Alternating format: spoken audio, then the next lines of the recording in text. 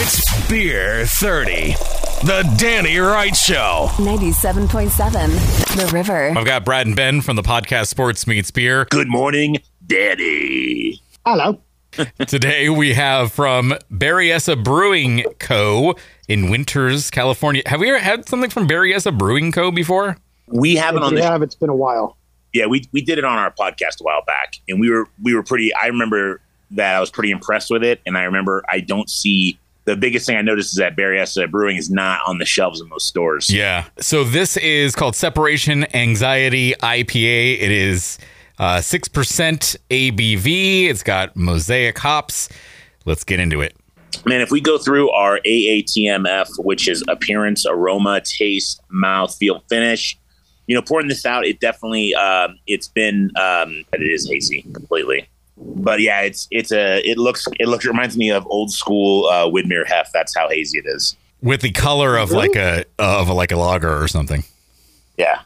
Well, Widmer was really kind of had a brighter note to it than most Hefeweizens back in the day.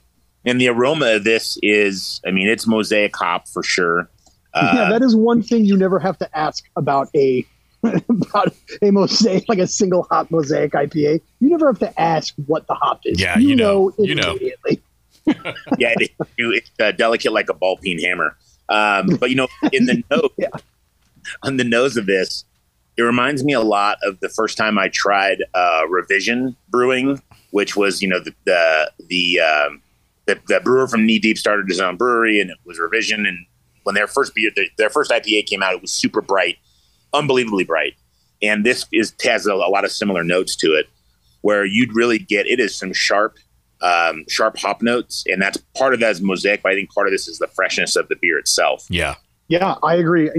And I would say a lot of hop heads have a in my experience there's a in the restaurants and the pub is people who are quote unquote hop heads will gravitate towards imperials and doubles and things like that. That's not what this is. It's only 6%. So it's not going to have, it's not chewy in any way. It's not that dry hop, chewiness with like the ABV that makes it, kind of, boozy or whatnot. That's not what this is. It is just fresh, bright hop. Yeah. In going through and then the taste of this, the thing that I noticed the most is that it is really light and refreshing. And it seems to have a higher carbonation level than most IPAs, which to me adds to like how airy and light it tastes, and it finishes really, really dry. So like this first half is a story of mosaic and the hop itself, and then that second half is a completely different beer, which is so interesting. Yeah, I'm pretty impressed actually. The head on this thing has stayed very sudsy for a very long time. Bright white head, which is interesting. It would look great. It would look like a beer if it was like in a mug. It would look like a beer on any TV show about a bar ever. Yes, it's true. It's true. And I think that has a lot to do with how bright the nose stays throughout this, because just as every little bubble pops, that's just more, that's just more of the scent. There's some restraint in it as it moves to the back of your palate. And in the finish, you still know it's a mosaic hop beer, but you're right, Ben. It finishes so dry that it makes you want to go back in for another one. You don't feel like, you've just been burying your face in just a pile of fresh hops. Yeah. Yeah. It's like more like a bulldozer. Like there's no denying what it is. But the nice thing about this is like a gentle landing of an airplane. Like you're coming in, kind of screaming hot, and then all of a sudden you land nice and light, and all of a sudden you finish the beer, and it doesn't have that same taste, A, as you thought it would, and B, as the start of this thing. So it's really interesting. This is a really complex beer for being single hop. I'm pretty impressed. Yeah, same. I think it's great. Yeah. I am thoroughly enjoying this beer. Thumbs up over here. This is hands down the best mosaic hop beer I've had. Oh, wow. Look at that.